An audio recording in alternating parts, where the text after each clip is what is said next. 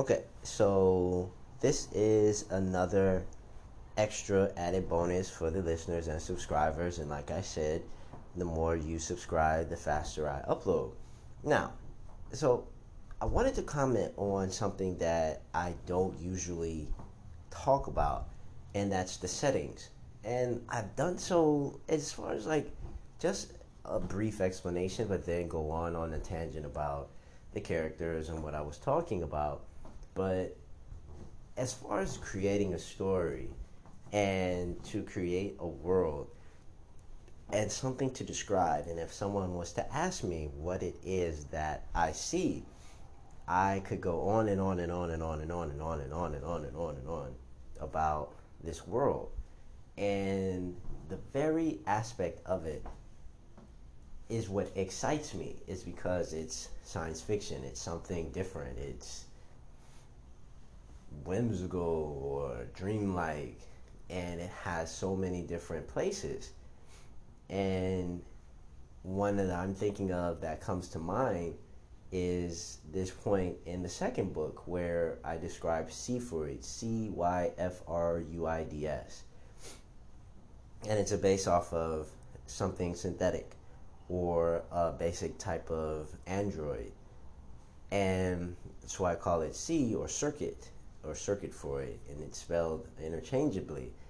But I wanted those to be that, and I described this in another story of a Tron-like aspect where I was just inspired by Tron in any way, shape, or form. Not to mention the guy who was in, I believe it was Tron 2.0 or something, or Tron Legacy, the guy from The Big Lebowski. That was exciting. That's a joke, but I thought it was cool that they had these different elements of colors, and the color scheme and everything about it was pretty fly. And I didn't think of it as a fad. I thought of it as just what they had, a setting for it. And so that's one of the origins of Cypheroids, and how, but they look totally different. There is no aspect of how, if you would think of it like that, that's only a frame of reference, because each one of these characters that I have crafted are different. But the reason why I'm mentioning this part of the story is because that's the setting that comes to mind, where one of these characters passes away and wakes up in a dream scenario. And so then they go through these existential, not trials, but moments of clarity. And it's almost as if they're platforms or floating islands or archipelagos, or I don't even think an archipelago is actually connected to something. Just basically floating islands way up high. And even if you're in a dream of floating from one island to the next, then that would be the aspect of what you would initially be witnessing. And I like that. Just because it is a different setting that I could go into describing over and over and over and over again, and there would be something new about the setting. And even with the giant, what would you call, pit, and with floating houses inside of it, that setting is different as well. That one is a setting I have yet to go into the details of. And just to keep in mind in a frame of reference, and the reason why I'm mentioning this is that there's so many different settings that I'm telling you about, and this is from like just the first and second book. We haven't even gone into the third book yet, and those settings are different as well. But I continue a few of the stories from the second that make it into the third book. But you must understand, and this is why I'm stressing this, is that the size and scale or sheer scope of the sun is a ginormous, ginormous planet. Just in the sheer celestial body of a sun or a star that size is insane parameters. There's a reason why it is bigger than all the other planets in said system. And so, with that sheer scale and scope, I'm looking like, wow, I can describe this, I can go into that, I can reevaluate that and redescribe that. And wow, it's even a monument or anything that's like a part of what you would consider just a house or a plane or something. Like, it's insane parameters of how large it truly can be. So that's just some of the quips that I have with describing this story. And I also wanted this to be of note to any other writers who write as well and who have trouble with even crafting a world for themselves. Now, I had that same issue in the past, but now it comes more readily or more easily to even say something. And once you state it, then expand from it with your imagination. And to continue to do so even after the conversation is done with yourself, to continue with your imagination and to keep going. There's so many things that are great in life, and the imagination is one of those. So you kind of, and there's so many different writers that have many aspects of how they go about doing their thing, and they have routines and things like this. But you want to have this aspect of having, you want to have a new perspective on viewing what a setting is, as almost as if it was a living person, so that you never get accustomed to just describing one thing, or even describing a tree, or describing a house, and leave it at that, and don't ever return back to it, when in reality that thing is a changing environment. And so it is a part of what it is that you're storytelling. Now, obviously, there are teachers who will tell you other things and how many ever books they've read.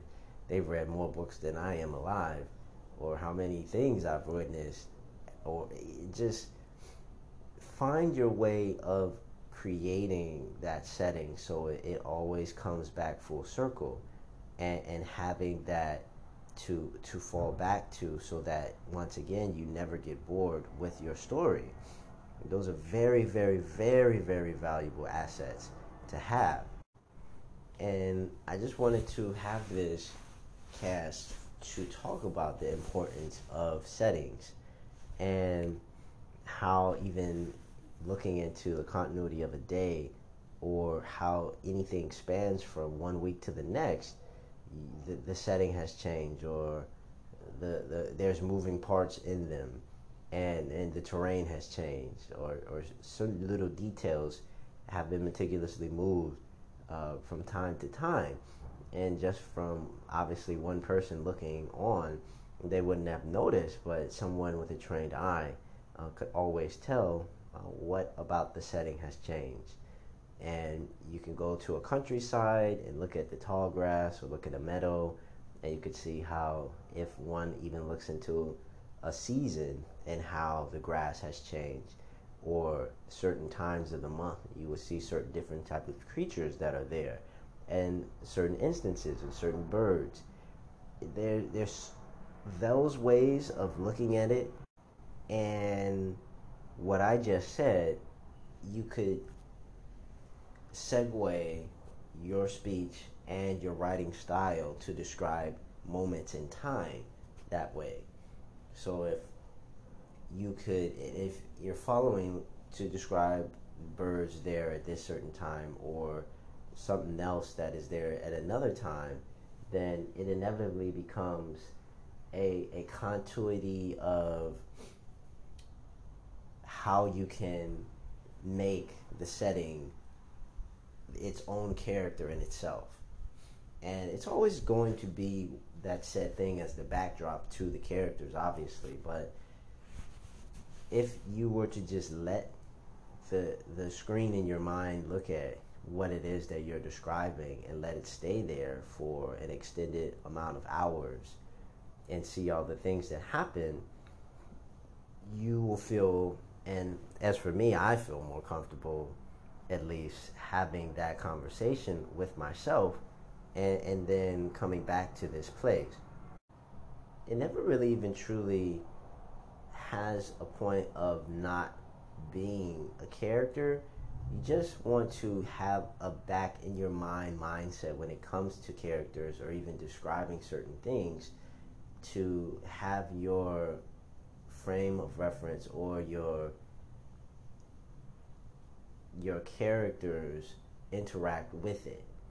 And one could overplay it and then have it be emphasized where the environment affects their characters in a weather aspect, or it affects them in how their mood. It can do so many different things.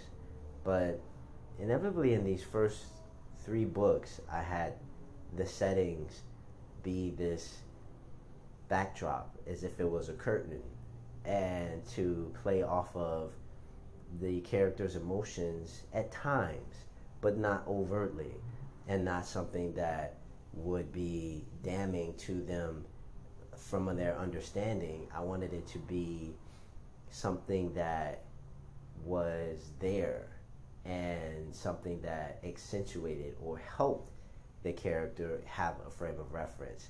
In many instances, when someone forgets their memories, the setting is the first thing that gives them comfort and warmth, depending on where the setting is.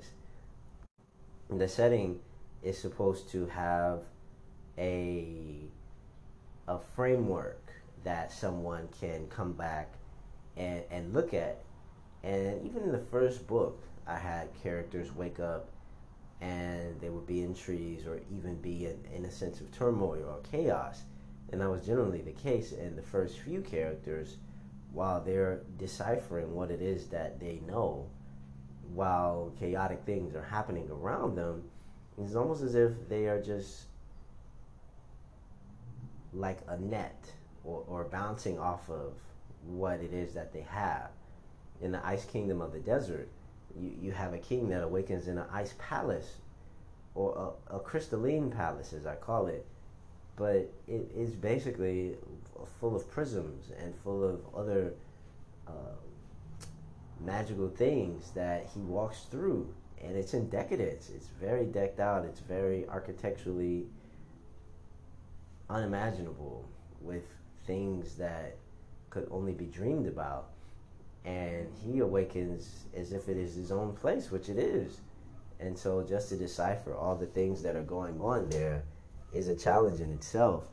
And I would love just to even be witness to the parameters of something like that, essentially, if it was changing.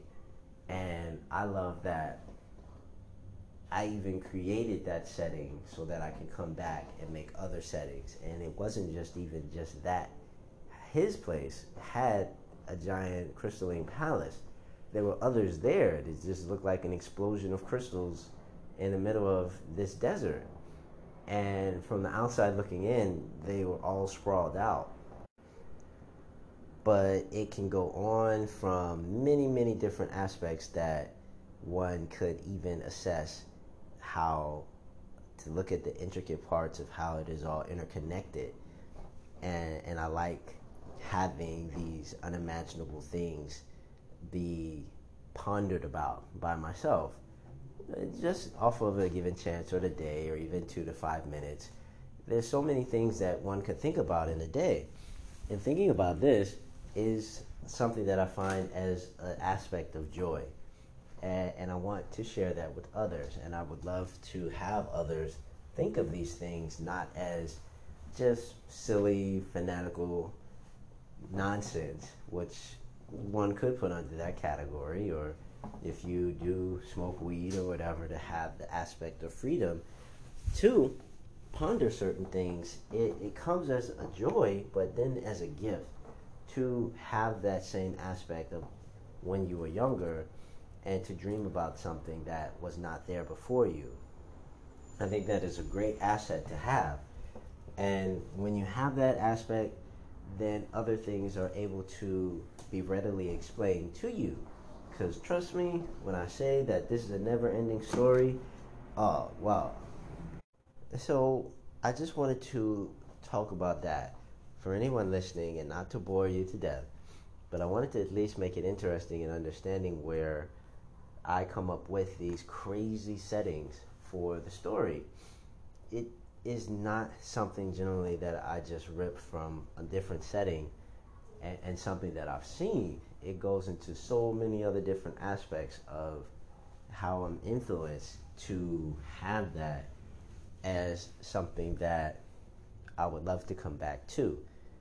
And to repeatedly come back to, you got to have it pretty intricate in your mind, from just a setting or to describe a setting to someone else.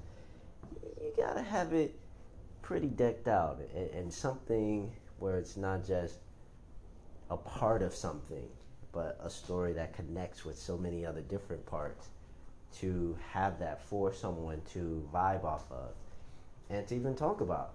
So, yeah, I appreciate everyone for listening. This is V, aka Vernon English, once again. I just wanted to comment on this little part of how important a setting is and the origins of many of these settings I'll go back into in between. And this is a thank you, like I say, to my listeners, because to have a following of just anyone is a gift. And I know why I like a lot of different series. I know how I like George R.R. Martin or a couple of other different books that I've read recently, and how impactful those words were, just in part of describing the human psyche and breaking it down and understanding this continuity of just time and how we've evolved in so many different ways. I get the inspiration to describe things in a different light, and I get the opportunity of expanding upon something. But I think the most impactful thing is to understand how one can still be surprised. And that when you get to a certain age, you get to the point of this thing of accepting that you know things, but don't know everything. And so there is no barometer as to looking at a subject and deciding how much you know about it. Because I just read a quote the other day that said that the past was a dream and that the present is not there yet. And so, excuse me, not the present, but the future is not there yet. And so that's why they call it a present. And to have this, or to have someone think about a different scenario and to give different scenarios constantly that don't repeat, is also a gift. Because then they'll be like, well, I've heard that story before. I've seen that scenario with another book. There's a point where I would want to sit that person down and have a spliff, or they could drink or whatever, and have a conversation about why they think that they cannot be surprised, or that they had seen every scenario that had been presented to them. The thinking of that limits what it is that they see, first and foremost. Two, that generally isn't the case. If one has this, if you're a supercomputer, then you can assess everything and then go through and reassess everything and then go through and make it something that is known and unknown. But there's still generally a sense of mystery that I always want to impart on people, that is always and forever will be there, that is not explained. And even if you do explain it and you know everything about this said thing, there's still mysterious elements that you don't know about. Period. And that's what makes life so, one of the things that makes life so great. One, living. Two, having things that you don't know about surprise you. And that's a constant thing that I want to impart in my writing, is that we get accustomed to it as adults. It's almost a routine. We wake up and we do certain things, and it's like, oh, okay, dun dun dun. Okay, I planned this, dun dun dun. Went exactly how I planned, dun dun dun. Exactly how I planned, exactly how I planned. I know how this is. I've seen something reference this before. I'll make an analogy to it, and that's how it becomes this thing in your head. But when you're a kid, everything is new, and everything, even if you've seen something as a reference, it's still new because that was then and this is now. It's not the same thing. It's not even the same day. Those literal facts have my inspiration and my art style changing every day. It it cannot be that. It can't be something that I become accustomed to. I never want to get to that point. So thank you all for listening. You must understand it's about the setting, right? And I appreciate it so much. Hit the subscribe button. This is extra for you guys, because I usually wasn't going to even upload. Thank you for listening. Send some more listeners. Peace.